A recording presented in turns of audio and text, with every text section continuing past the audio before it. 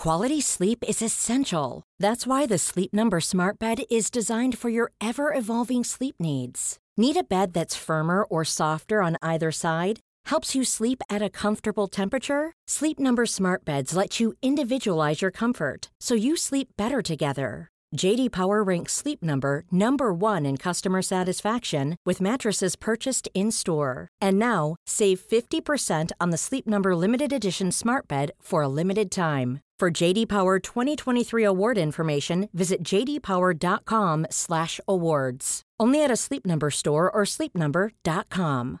Ready to pop the question? The jewelers at BlueNile.com have got sparkle down to a science with beautiful lab-grown diamonds worthy of your most brilliant moments. Their lab-grown diamonds are independently graded and guaranteed identical to natural diamonds, and they're ready to ship to your door. Go to BlueNile.com and use promo code LISTEN to get $50 off your purchase of $500 or more. That's code LISTEN at BlueNile.com for $50 off. BlueNile.com, code LISTEN.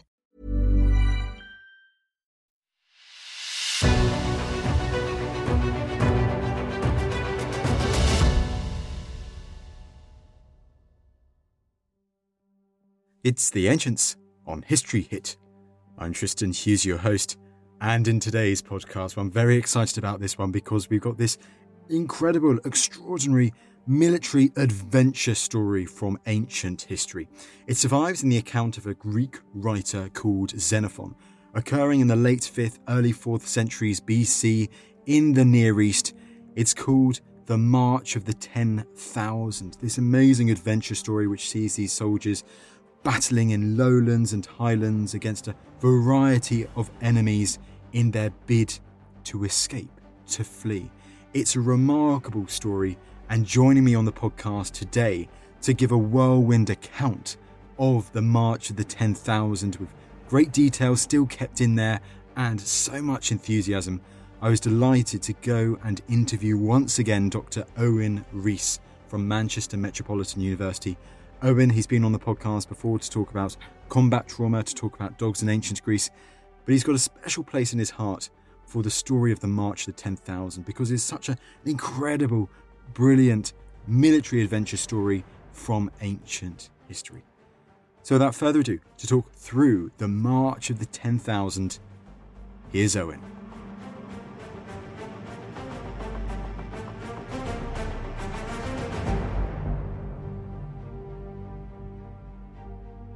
Owen, great to have you back on the podcast. Thank you so much for having me back. It's always a pleasure, Tristan. Very exciting one today. March of the 10,000. You're going to be a tour de force. You've got 40 minutes to talk us through this epic story.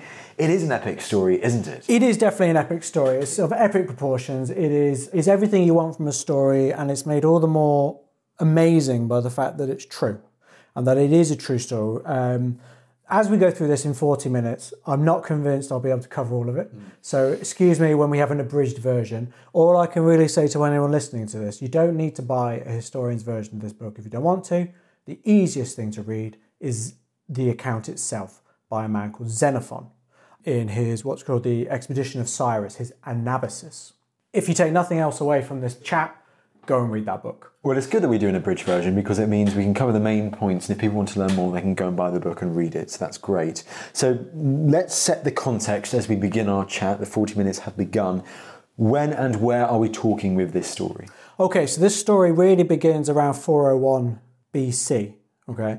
Now, we can kind of contextualize that a little bit, especially from the Greek perspective, because ultimately this is a story of the Greek mercenary army of the 10,000. From a Greek perspective, the Peloponnesian War has just ended. So you've had almost 30 years of warfare, the mobilization of at least 2 generations of men, and who now many have battle experience. But what we also have is a devastation of many of the, kind of farms and the like. You have a lot of men who the only thing they can really do at this point is fight to make money. So rather unsurprisingly, we see Greeks appear in mercenary armies. So that's kind of the context of the 10,000 themselves. Why do they even exist? Why can you get that many Greeks? It's because there's this abundance of labour. It's not because the Greeks are special. They're not particularly great mercenaries, but there are a lot of them, and they need money. So that's the context of that. Ultimately, the story itself exists, it starts in Asia Minor, modern Turkey, and it moves southeast into the heart of the Persian Empire at its height at this point, all the way to sort of the lands of Babylonia. It then moves north into what is now Armenia and then up to the Black Sea. So that is fundamentally the geographic context of it. We'll kind of cover the impact that has on the individuals, which is very much my love as a research topic. And also the impact it has on some very famous characters of Greek history, Xenophon among them, obviously. We mentioned Xenophon. Let's talk, therefore, through who are, would you say, the main characters in this story? Main characters of this story, you've got the main characters and you've got the ones that I love most. All right, so undoubtedly, the main character of Xenophon's Anabasis is Xenophon himself, okay? It's a beautiful book because it's written in the third person. Much like Julius Caesar wrote his Gallic Wars in the third person, Xenophon had already done that. He wrote his entire book in the third person. It is his memoir. So he is not writing about an expedition he's heard about. He was there. When he describes battles, he was in them. When he describes trying to coordinate sort of rallies of troops and things like that, that's because he did it. It's a fascinating insight into one commander's version of events. So he's most definitely the main story because he tells the story. But we also have other characters. We have Cyrus the Younger, the man who actually brings together this mercenary force and adds it to his own army. He is attempting a coup, an uprising against his brother, the Persian king Artaxerxes. Among them, we also have my favourite Spartan, Clearchus, who at this point in his career has been thrown out by the Spartans for being too aggressive. If you ever thought that was possible, he has been. He was given money to create a mercenary force and he went and did that. So he is a rather eccentric figure as well. We also hear of another Spartan commander, Chrysophus, who helps or possibly leads Xenophon, depending on how you read the sources. But he's definitely one of the great commanders of the 10,000 as well later on that we'll kind of get to. These are the kind of main characters. You have other sort of Persian protagonists, Tissaphernes, for instance, who appears quite often. His job is to basically chase the 10,000 for a while. But to be honest, our main source is Xenophon. So Xenophon is our main character. So we have these Greek figures, therefore, in Turkey, in Asia Minor, and we've got Cyrus the Younger. How does this whole story, therefore, begin with them and this army in Asia Minor? Ooh, well, if we go long term, it really starts when Cyrus the Younger gets too involved in the Peloponnesian War. So the Peloponnesian War between Sparta, Athens and their allies, Cyrus the Younger sides with Sparta. And he does this by funding. So he funds the Spartans, he helps them basically defeat the Athenians and win the Peloponnesian War. This is kind of where the story starts. After the Peloponnesian War, Cyrus is informed that his dad, the former king of Persia, is dying. So he is summoned, and basically the intention of the Persian court is to stop a civil war before it even begins. So, they want everyone to agree that Artaxerxes is going to be the reigning king, and he has the right to that kingship, which he does. He's the oldest son. Cyrus very much has his mother in his ear, telling him, well, he might be the oldest, but you're the first son that your father had whilst king. Therefore, you should be the king. This is utter nonsense. That's not how royal lines work. It's never how royal lines work. But that's the story we get. Ultimately, when his dad dies, Cyrus then starts plotting. He's given this position of power and authority in Asia Minor, which is quite far away from the royal court. So he's sort of semi-autonomous. But even he knows he can't just bring an army together. His brother will notice. So what he does is he obviously starts to bring together his own troops, but he finds commanders of mercenary forces and basically gives them money and goes, go and get some men, bring them together, and I'll give you something to do. So Clearchus, for instance, he gives Clearchus a load of money. Clearchus goes out and gets an army of mercenaries. We're not talking hundreds, like 1,000 or so. And then Clearchus basically goes and finds a war to fight. He just invents one in his own mind. Clearchus is described as a war lover by Xenophon, and that's what he does to stay busy. And of course, what Cyrus is waiting for is the moment to strike. So the moment he thinks there's weakness in Persian court, Artaxerxes is quite distracted by what's going on in Egypt. There's a bit of a revolt in Egypt. He's quite distracted by that. So this is when Cyrus decides, that's it, we're on the move. Problem is, no one can know why we're moving. So how is he going to hide, bringing together this large army from all these different places? He creates a story that there's an uprising in Anatolia, there are rebels in Anatolia that he needs to put down. And this is how the Greek 10,000, so-called 10,000 Greek mercenaries, there are actually about 13,000 of them, but they're called the 10,000. That's how they come together, and that's how they join. They end up being led by Cyrus himself. Thing is, the Greeks have been lied to. Everyone has been lied to, because they all think they're putting down an uprising. And as they start to move further and further south, leaving Asia Minor, starting to enter, sort of Western Asia, and what we think of the Middle East now, they start to go, well, this ain't right. Where are we going? And then the rumours start. And the rumour is, we're going to go fight the king. And the Greeks are very much, that's not what we signed up for. So there's actually a mutiny, there's an attempted mutiny, where the Greek 10,000, before the story's even begun, try and leave. And they get talked around by Clearchus, of all people. But ultimately, Cyrus ends up paying them more to do it. So they agree, but everyone now realises, oh, we're in for a rough ride. We're going and we're marching against the king of the superpower of the time. Exactly. There is no empire that could come close to matching the Persians. Militarily, they're untouchable. And Cyrus the Younger is dragging the Greeks along in with it. And so this is kind of the beginning of the story. And it comes to a crescendo when they do actually make it all the way to Mesopotamia. They make it to Babylonia and they come to the battlefield of Cunaxa. So this is 401 BC, the Battle of Cunaxa, where finally the royal army has come to meet them and put down this ridiculous civil war, uprising, whatever you want to call it. And the Greeks take part in this battle. The Greeks take up the right-hand flank of Cyrus's army. And the battle goes on all day. The Greeks do actually win their bit of the battle. So opposite them was a small cavalry force, about 500. There is light infantry, and there is an Egyptian heavy infantry sort of section as well. That's what's facing the Greeks. And then the Persian line is also fronted by scythe chariots.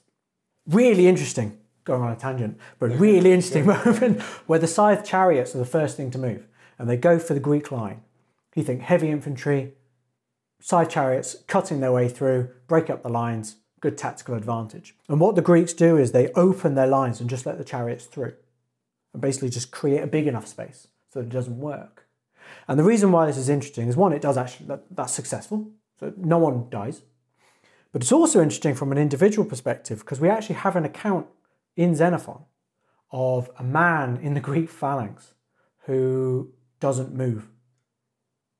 So modern physiological and sort of psychological study of warfare, we talk kind of colloquially about fight, flight or freeze. It's this kind of fear response.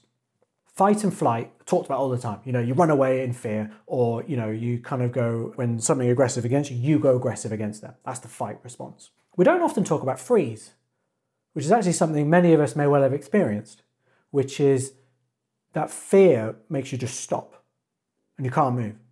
It doesn't last forever, but you can't move. And this is what happens to this man. He can't move. He just stays there. Xenophon talks about it quite dismissively. He's a bit of a prat, because why didn't he get out of the way? He doesn't die. He does. He doesn't get his legs chopped off. Right? No, nothing like that. He does. I don't know whether someone pulled him out or whatever it was, but it's just a lovely little insight into the individual. And the reason why Xenophon can tell us this story is because Xenophon's in that phalanx. So, it's his perspective. It's also, in his whole account of this battle, you start to realise we're only seeing what Xenophon himself saw. So Xenophon described, like I said to you, he described the cavalry, he describes the light infantry opposite, he describes the Egyptians opposite. And then he says, and then the rest of the Persian army lined up. He doesn't describe them at all. And the reason he doesn't describe them at all is because he's on the right flank and he can't see theirs. So he doesn't describe it. So, going back to the battle narrative, Xenophon is part of this Greek force which chases off the light infantry who are running away. Tissaphernes, who is leading the cavalry, knows the Greeks are going to do this because this is what the Greeks always do. Whenever someone runs away, the Greeks chase them. So he takes his cavalry and lets them run past, and his cavalry just comes behind the rebel lines and aims for the baggage train. So he knows the Greeks are now gone, and he's got a cavalry force behind Cyrus's lines. So the Persian army of Cyrus against Artaxerxes' Persian army, they have a battle. Cyrus's army is defeated. Cyrus himself aims for his brother. Real weird sibling rivalry going on. He just goes, oh well, I'm going to take my bodyguards and we'll just try and kill him ourselves. He fails, he's killed, and they lose. The Greeks are about 1.5 miles off the battlefield. They don't know any of this has happened. They think they've won. They think they've won the battle, and so they basically like, cool, great, we're done. And then news comes that Cyrus has died and that they've actually lost. But in the Greek minds, they haven't lost. So there's this real weird disparity between reality and what the Greeks think have happened. So when all this has come to an end and the Greeks are kind of just sort of sat there going, well, now what? Our paymaster is dead. Our leader is dead, same man. And we're hundreds and hundreds of miles away from home. We're in the middle of what is now modern Iraq, behind enemy lines, heart of the Persian Empire, and we're stuck. The Persians send an envoy over and basically go, give us your weapons and we won't kill you. You know, we don't want you here. You don't want to be here. We'll escort you home. It'll be fine. Greeks were a little suspicious of this, I'll be honest with you. They were a little suspicious of this. And they basically say, well, rather than that, why don't you hire us and we'll join you? Persians refuse because they don't trust them. So there's this real weird moment where neither can trust the other. And so what they're ending up with is an inevitability, which is the Greeks have to get home and the Persians can't trust them to walk through Persian lands. So this is the beginning of the march home. And as you can see from the very beginning, that distrust inevitably results in conflict. So the Persians are, I use this term loosely, escorting the Greeks home, but really they're harassing them home in just the hope of breaking them. That's the aim. That's the intention. So the story of Xenophon's Anabasis is not the lead up to Canaxa. That all occurs in the first book. The other 6, 7 books, the rest of them are this march home, behind enemy lines. This is literally the ancient version of Bravo 2-0. Like if you're going to think of like, you know, the modern war films with people stuck behind enemy lines, this is the original version of that. And it's just the most amazing tale of human endurance. And so what are therefore the initial problems that these soldiers now face, that they've got, you know, this huge army, Tissaphernes and Artaxerxes' armies, very, very close. They are still in the heartlands of the Persian Empire. How do they get through, you know, that initial stage of this book so that there is still a march to the 10,000 a few months down the line? Yeah, this is it. So obviously within any military situation, morale is everything. And in a mercenary army made up of Greeks who don't necessarily associate with one another. So, you know, we've got Arcadians with Spartans, with Athenians, Xenophon's an Athenian. You know, this mix of city-states. Their relationship with one another is strained anyway. And as a mercenary army, your main motivation is money. And your paymaster is dead. So what's keeping you together? All that's keeping them together now is the realization if they break apart, they die. So the first thing they've got to do is they've got to sort out who's in charge. A very authoritative figure comes to the fore, who is Clearchus. Clearchus the Spartan. So Clearchus is a very pragmatic man. He is a military man through and through. He does not care about your feelings. He does not care that you're tired. He does not care that you're cold. Anything you can do, he will do better. That's kind of his approach. Xenophon tells us no one likes him. Everyone wants to be led by him. That's the image we get from him. You don't want him in charge of you at home, but if you're going to battle, there is no greater leader. That's the image we get of Clearchus. That's what he's told. That's what we're told. So he takes the lead. So as Clearchus takes this lead, we do sort of see this endurance kick in, this mental endurance kick in from the very beginning. Tissaphernes is a smart man. He knows to get the Greeks to fall apart, you just need to keep chipping away. And Artaxerxes at this time, he's just decided to let exactly that. do it. You go this is not a king's job. Yeah. This is not a king's job. Artaxerxes doesn't go worry about this. Tissaphernes, this is your job. until a certain point. And then we've got other satraps. Those are Persian governors. They can deal with it as this force moves further and further north, okay? So Tissaphernes knows how to chip away at their morale. So constant harassment, constant haranguing, if the Greeks are trying to forage for food, they're not allowed to. If the Persians can get ahead of them, they burn the land, so there's no food for them to forage at all. And this just has an obvious impact. The last thing he clocks is, of course, leadership. So Tissaphernes sets a trap. Well, the Persians themselves set this trap. They set this trap of basically a parley, bring the commanders of the Greek forces together with the Persians and come to an agreement. Of course, the agreement was that you're going to die. So the Persians actually just kidnap those commanders and take them away and kill them.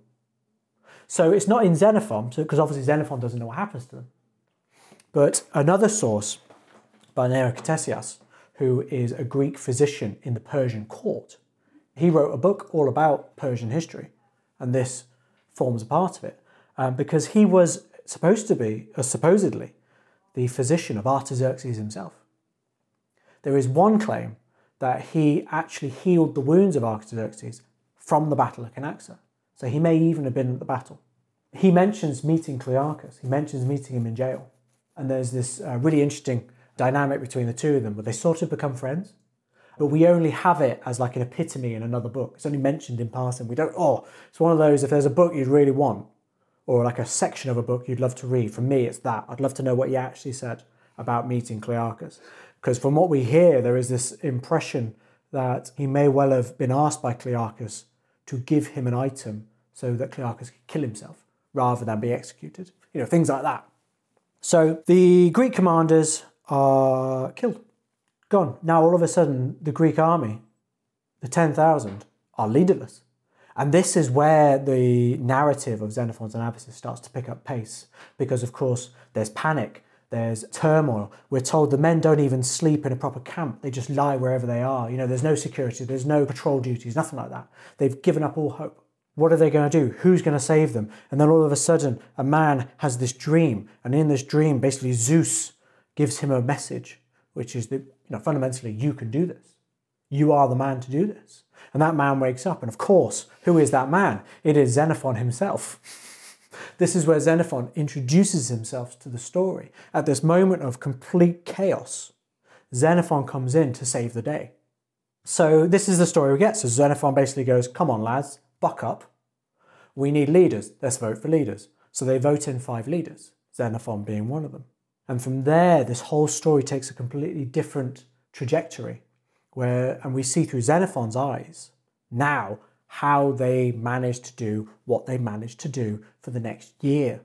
So, for instance, Xenophon talks about dealing with the cavalry and the archery skills in the Persian forces, because the Greeks just don't, at this point, don't seem to have much of a cavalry, barely have a cavalry force. They don't really seem to have an archery force or a slinging force that can match the Persian for range. So Xenophon creates one. And in a fascinating bit of insight into his psychology, he goes to his army. I hear there are some Rhodians, so people from Rhodes, the Greek island, famous for its slingers. So he's like, well, give me a spear and a shield, and I'll give you a sling. So that's how he creates a sling force. He then goes, we need a cavalry force. How many horses we got? Right, rich people, give me a horse. I'm taking it. Who can ride a horse? Who's going to be in the cavalry? He goes, only a small force, about 50 men. And then he goes, they need armour. Who's got armour? So even though this is a mercenary force, well funded to an extent, they're not heavily armoured. So he's literally just grabbing whatever he can find and putting it together. And what's so interesting is that it works. So this tiny cavalry force and this makeshift missile force is able to repel the Persians. And this is where we get this real impression of now we're not just watching the Greeks flee, we're watching a fighting retreat. That's what we're seeing as they move north through, Mesopotamia and up north into the mountainous region.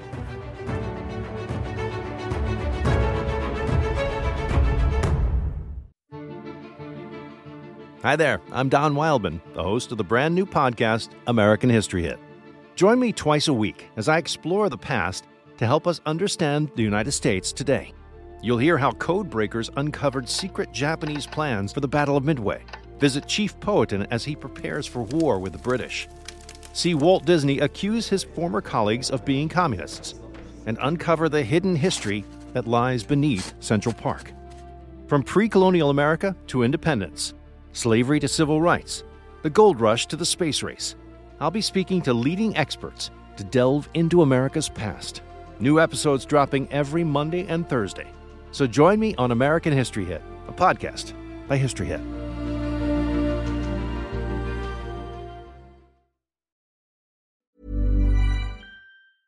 A lot can happen in 3 years, like a chatbot may be your new best friend. But what won't change? Needing health insurance. United Healthcare Tri-Term Medical Plans, underwritten by Golden Rule Insurance Company, offer flexible, budget-friendly coverage that lasts nearly 3 years in some states. Learn more at uh1.com. Quality sleep is essential. That's why the Sleep Number Smart Bed is designed for your ever-evolving sleep needs. Need a bed that's firmer or softer on either side? Helps you sleep at a comfortable temperature? Sleep Number Smart Beds let you individualize your comfort, so you sleep better together. J.D. Power ranks Sleep Number number 1 in customer satisfaction with mattresses purchased in-store. And now, save 50% on the Sleep Number Limited Edition Smart Bed for a limited time. For J.D. Power 2023 award information, visit jdpower.com/awards. Only at a Sleep Number store or sleepnumber.com.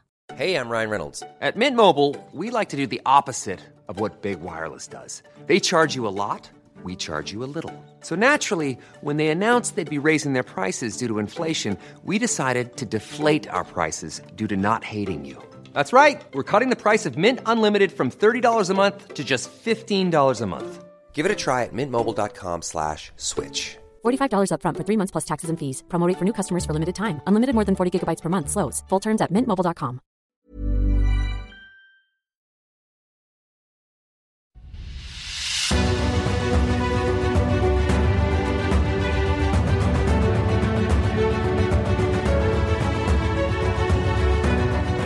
So initially, therefore, when he's in the Mesopotamia, so I'm guessing it's big, extensive plains, it's not highlands, so it's lowlands, probably ideal for Persian scouts with bows and slings and all that, and, mounted reconnaissance units.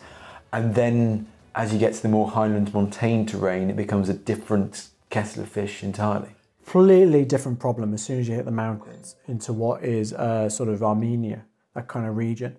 It's a different kettle of fish for combat. You're fighting uphill a lot. Difficult for anyone. The higher ground is always the advantage. And what they meet is more and more local resistance. No one wants a mercenary force marching through their land, because even with the best intentions, you're stealing food, you're looking for shelter, you're just entering villages you have no place to be, things like that. But what you also hit when you enter the mountains is a change in weather. So think of the heat of the plains of sort of Mesopotamia and then further north. As soon as you hit the mountains, you now deal with the cold. And what's particularly interesting in Xenophon's account of the cold is what he describes the men suffering with. So as they're marching along through the cold, we're not even talking about dealing with being attacked. We're not even talking about the almost mini ambushes they're constantly dealing with, or the towns they've got to try and take just so they can safely march past. We hear reference to snow blindness. Men going blind because of the snow, and how they try to deal with it, putting something dark in front of their eyes so the glare of the snow is impacting them. So how are they going blind from the snow? How is that happening? It's from the light. Snow blindness is still a common phenomenon. We look at skiers and you basically ski in big goggles which are basically sunglasses. And it's the brightness of the white and it's the sun reflecting and all this kind of thing. That's always been true. So they've got to deal with that. So that's the first thing we get in a lovely little passage where he just really goes into detail. We get reference to what the Greeks call bulimia, which is obviously where we get the term bulimia. So bulimia to the Greeks is hunger fainting. So the men are so hungry that they're starting to pass out. Now, in Greek medicine, they associate this predominantly with being cold. So without going into a massive thing on Greek medicine is always based on balance. And one of those balances you need to be careful of is hot and cold. Oh, the humours. The humour system is one of a few. It's not just the humours themselves, right. Okay, but it's all part of balance. So one of the other things is hot and cold. We talked about it in the dog episode with medicine, and there's also wet and dry, hot and cold, other things to consider. So bulimia, hunger fainting, is associated with being cold. We also get, obviously, accounts of frostbite and people having, losing toes, kind of akin to, the great Antarctic voyages we used to read from the 19th, 20th century. There's quite a gruesome description of men having their sandals or their footwear freezing to their flesh. This is how cold they're getting, like to the point where they're having to sleep out in that snow. There's no shelter, nothing like that. As they've left Mesopotamia, as they've left the kind of plains and they've entered the mountains, they've had to shed more and more of what they're carrying to move faster, so they're not being held up. So they've got rid of equipment, they've got rid of people, slaves, baggage trains, things like that. They've really cut it right back. So by the time they hit the snow, clearly they haven't kept a lot of tents, they haven't kept a lot of shelter or anything like that, anything for camps. So they start going from almost village to village, try and find a village, use that. So you can also kind of see why locals don't like them. But that's by the by.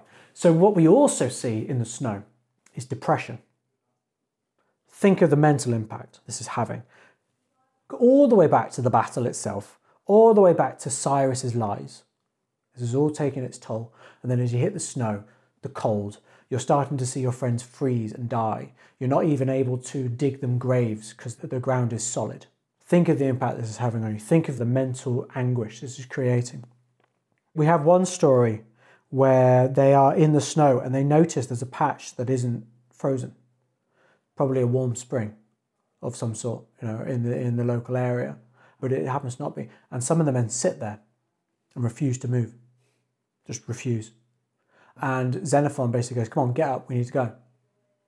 And the men go, "We would rather you kill us than us keep moving." And Xenophon's like, "But the Persians are everywhere. They're going to get you. Like, you will be taken, you will be killed." And they're just like, "We do not care." And that gives you a real insight into what they're feeling and what they're thinking.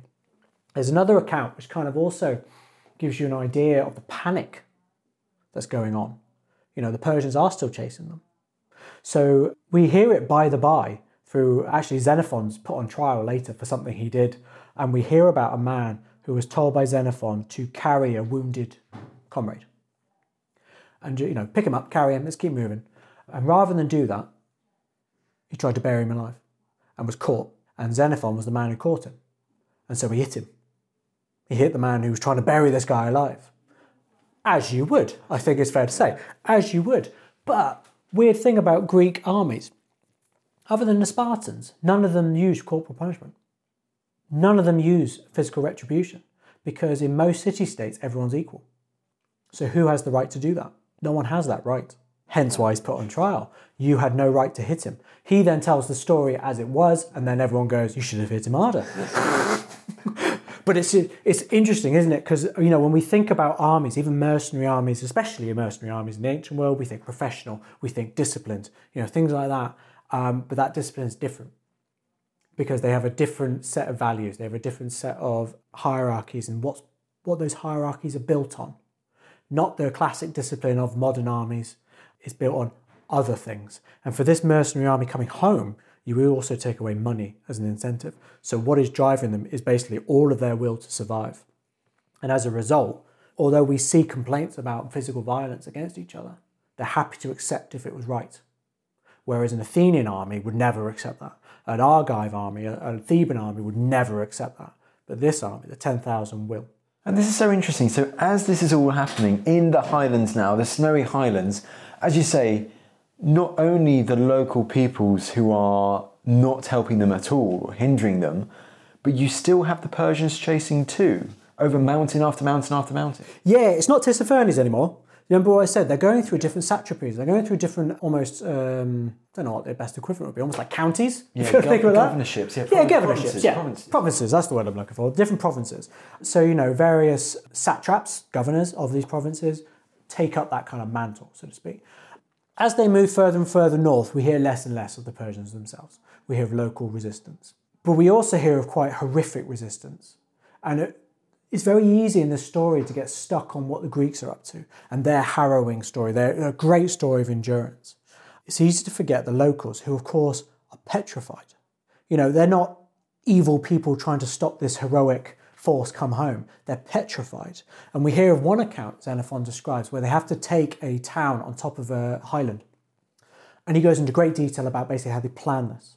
Interesting insight into planning of a Greek army, not disputing that. And he uses various forms of troops, so it's not just hoplites, the heavy infantrymen, he uses light armed troops, etc. But he describes what the women and children in the city do when they realise the Greeks are coming. And it's unlikely the city will be able to resist. And what happens is, and Xenophon tells this from an eyewitness account, the women throw the children off the cliff and jump after them. Xenophon also describes men doing it. So he goes into detail about the women and children, he mentions men. There is one of the sort of captains, shall we say, of the 10,000, saw a man basically run to jump. And he tried to grab him to stop him, but he couldn't stop him and got taken over with him. So Xenophon's witnessing this and he's describing this in shock. And what's really interesting about that is, why would that be shocking? Because obviously he can't see, why would they be doing this if they just let us pass? Or conversely, okay, yeah, we're going to take their city, but we're just going to enslave them. To Xenophon, that's not a fate worse than death. Well, they probably would if you offered it to him. But, you know, he's shocked by what he's watching. It doesn't stop him doing it, but he is shocked by what he's watching. And as a narrative, as a book, the Anabasis goes from this horrible story, to all of a sudden, probably the most famous scene in the Anabasis. So they continue north and they reach another plateau, and Xenophon, who's near the rear, suddenly hears all these cheers from the men at the front. And he's like, oh, what's happening? Is there now another assault we've got to deal with? So he runs to the front. He might well be on horseback at this point. He gets to the front as fast as he can. And then he realizes it's not war cries, it's not anger, it is cheers of joy. And what he has heard is the famous cry of the 10,000, Thelata, Thelata, the sea, the sea. They can see the Black Sea.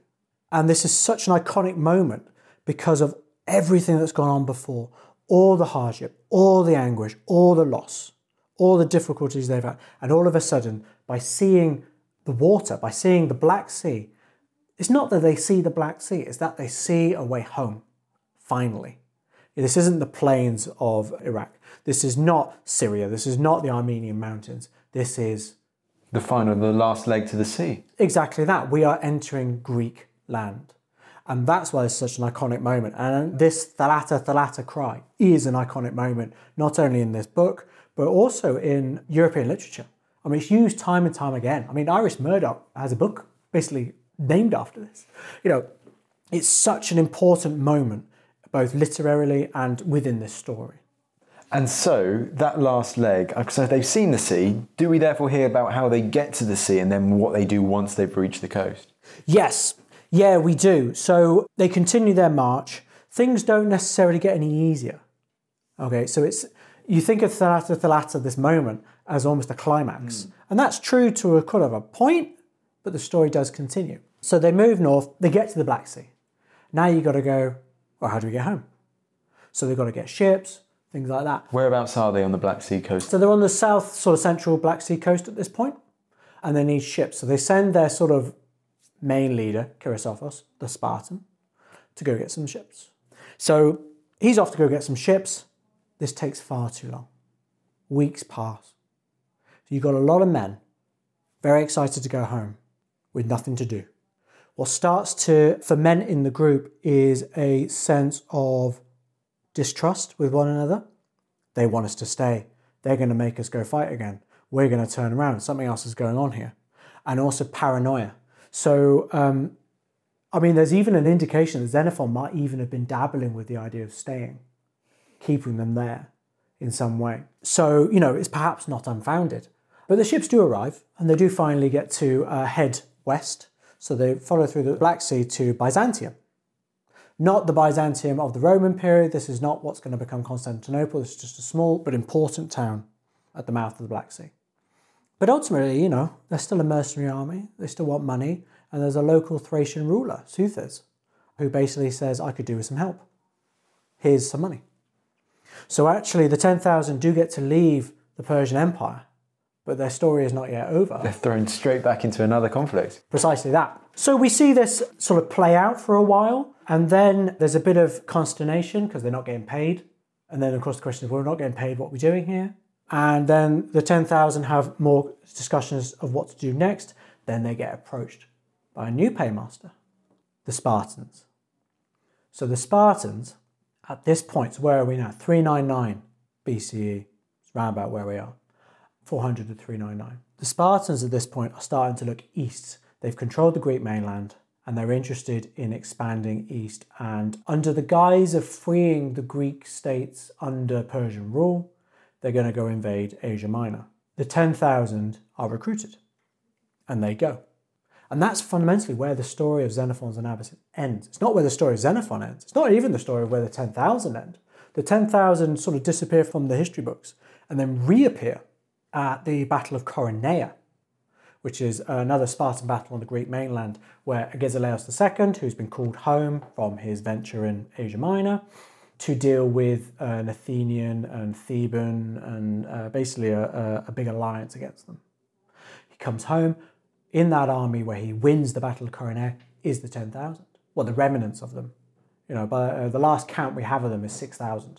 So from the original 13,000, they've been knocked back to 6. You know, that's really the end of the story of the 10,000 that we know. For Xenophon himself, he's got a bit more going on. So Xenophon leaves the 10,000. He doesn't stay with them this entire time. He finally leaves them when they're under Spartan control. But it's hard to kind of piece together Xenophon's life at this point, but at some point around now, he gets exiled from Athens. So he's not allowed to return home. Which interestingly, his teacher, the great Socrates, had warned him of before he left. So there's this whole story Xenophon tells about why he even joins the 10,000 in the first place. Why does he even go to Cyrus the Younger in the first place? So Xenophon basically goes to Socrates and goes, I've got an idea. Obviously, Athens around 402, 401 has lost the Peloponnesian War. It's undergone a tyranny under Spartan control, and it's just reclaimed its democracy. And anyone who was part of the coup and the tyranny of 404 to 403 BC was hated, absolutely hated. And one of the groups most associated with that were the not really the oligarchs, that's not fair, the aristocracy, the cavalry. Cavalry were really blamed for a lot of what happened during this period of tyranny. Okay, the kind of the suppression of public support for democracy. Xenophon is part of that group. So it's interesting that after democracy is reclaimed, he's thinking, I could probably do with leaving. It's getting a bit uncomfortable. So he goes to Socrates and goes, I've had an idea. There's this prince in Persia, he says carefully, Cyrus, and I think he'd make a good, not leader, but actually friend. That's his idea. I can make connections with him. And Socrates says, I would be careful because if you join Cyrus, there's a good chance the Athenians will never let you home again. The reason he says that, of course, is remember that Cyrus was responsible for funding the Spartan victory over Athens. To support Cyrus is to support Sparta. Socrates warns him of this. He actually warns him of this in this rather endearing story where he says, look, don't make a decision like this on your own. Go and consult the oracle at Delphi. Because contrary to popular belief, Socrates was a devout religious man. He trusted the wisdom of the oracle. So Xenophon goes to Delphi and he's told by Socrates what to ask. He says, ask them, should I go? Xenophon goes and does not ask that question. He asks a different question. He asks, if I want to return home safely, what gods should I honour, pray to and sacrifice to?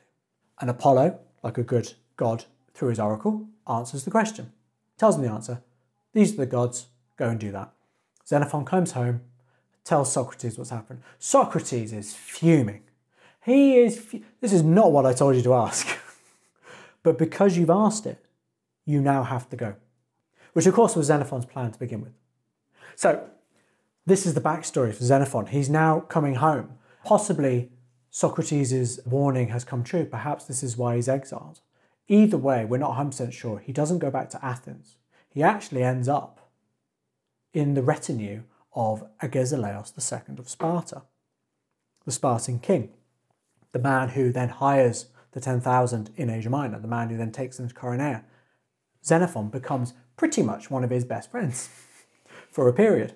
And we're told he gets given a home by the Spartans. Not in Sparta itself, it's out in the outskirts. But he's given a home by the Spartans. There's even a claim in later sources that Xenophon's sons go through the hallowed agoge, the kind of almost ritual upbringing of the Spartans, that kind of educational system. His sons may well have gone through it. That's kind of how ingrained he is in Sparta at this point. It's probably more likely this is why he's exiled. Or that, and he may well have even joined Agesilaus at Coronea, marching against the Athenians. Either way, it's during this period Xenophon is exiled, and he never actually returns to Athens. He does get pardoned at some point, but he never returns. So that's kind of Xenophon's story, which continues further and further, and he writes all his great works, and Abyssus is only one of them. And it's probably, to my mind, the best of all his works, because it's the most true, it's the most honest, and it's the most revealing of his own thoughts and also the experiences, emotions of everyone around him. It is such an amazing action-filled story, isn't it? That you've gone through in the past 40, 45 minutes or so. And even though it was just, an overview, there's so much more detail in his works, isn't there? But it is such an incredible piece of surviving literature from the ancient Mediterranean, ancient Near Eastern world. Yeah, no, absolutely. There's just nothing that compares to it. There's nothing compares to it at all. It's a book that's not read as much anymore. I think it kind of got flogged to death during sort of the Victorian period and at the beginning of the 20th century in public schools, because Xenophon writes in a very simplistic Greek, which makes it great to study. And of course, schoolboys, this is a great adventure story. So you can see why they obviously picked it. And as a result, it kind of has this idea of low literature, really dismissive. It's not helped that Xenophon's own reputation has been dismissed over the years. I mentioned he's a student of Socrates, but he's never considered one of the great students of Socrates. That would obviously be Plato. I mean, to kind of sum it up, his reputation, for no matter how much I think he's great, there's a famous quote by Bertrand Russell, philosopher, in which he talks about the idea of reading the works of a clever man through the words of a stupid man. So, you got this, you'll see it in memes, it's everywhere. It's a stupid man's report of what a clever man says can never be accurate because he will unconsciously translate what he hears into something he can understand. What most people don't necessarily know is he's talking about Xenophon. This is a reference where he's talking about Xenophon's relationship with Socrates. He's basically, you can't trust a word Xenophon says about Socrates because he's too stupid to have understood him. And that's still an enduring reputation Xenophon has, which is grossly unfair. And actually, if you read his description of Socrates, if you read his descriptions of Clearchus, of Cyrus and people like that, these are believable human beings, as opposed to, say, Herodotus' accounts of Cyrus the Great, or, say, Plato's description of Socrates, where they're almost fanciful to the point of idealistic. Xenophon is very realistic in his portrayals. And that's probably why many intellectuals don't like him. But it's why me as a historian, I love him. Me as a podcaster, I love it. It's a great story. I remember doing the Anabasis in secondary school, RGS Guildford, last year. It was great. Canaxa. Wow. That was brilliant. Loved it. Anyway, I digress because this has been amazing. We've gone over a little bit now, but absolutely, completely worth it. Tour de force, Mr. Rees. Take a bow. And it just goes to me to say, thank you so much for taking the time to come on the podcast today. Thank you so much for having me on and for telling this amazing story. Well, there you go. There was Dr. Owen Rees talking you through that incredible, extraordinary military adventure story from ancient history. That is the March of the 10,000. I'm so happy we finally covered this topic on the ancients. It was one that I've been looking at for some time. I remember reading about it during my education, and it is just such a wonderful story. And I hope you enjoyed listening to Owen as much as I did when recording this episode. Now, last thing from me. If you'd be kind enough to leave us a lovely rating on Apple Podcasts, on Spotify, wherever you get your podcasts from, for the ancients, the whole team and I would greatly appreciate it. Why? Because it helps us and our mission to share these incredible stories from ancient history with you, with as many people as possible, to give these stories the limelight they deserve, and the experts, these incredible people who I'm fortunate enough to interview week in, week out, who've been researching these particular topics for years. We also give them the limelight to really go into the detail of their particular topics. It's one of the great joys of doing this podcast, sharing these stories and sharing the expertise of the interviewees. That's enough rambling on from me. Dr. Owen Rees, well, he'll be back in the near future to talk through another podcast episode. We recorded 2 that day when I went to interview him at Manchester Metropolitan University. That's all still to come. But in the meantime, I will see you in the next episode.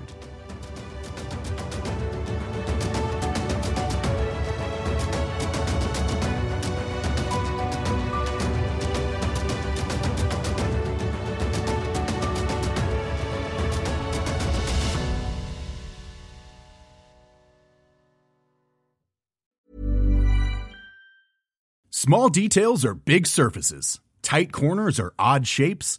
Flat, rounded, textured, or tall.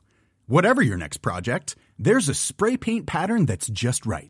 Because Rust-Oleum's new Custom Spray 5-in-1 gives you control with 5 different spray patterns.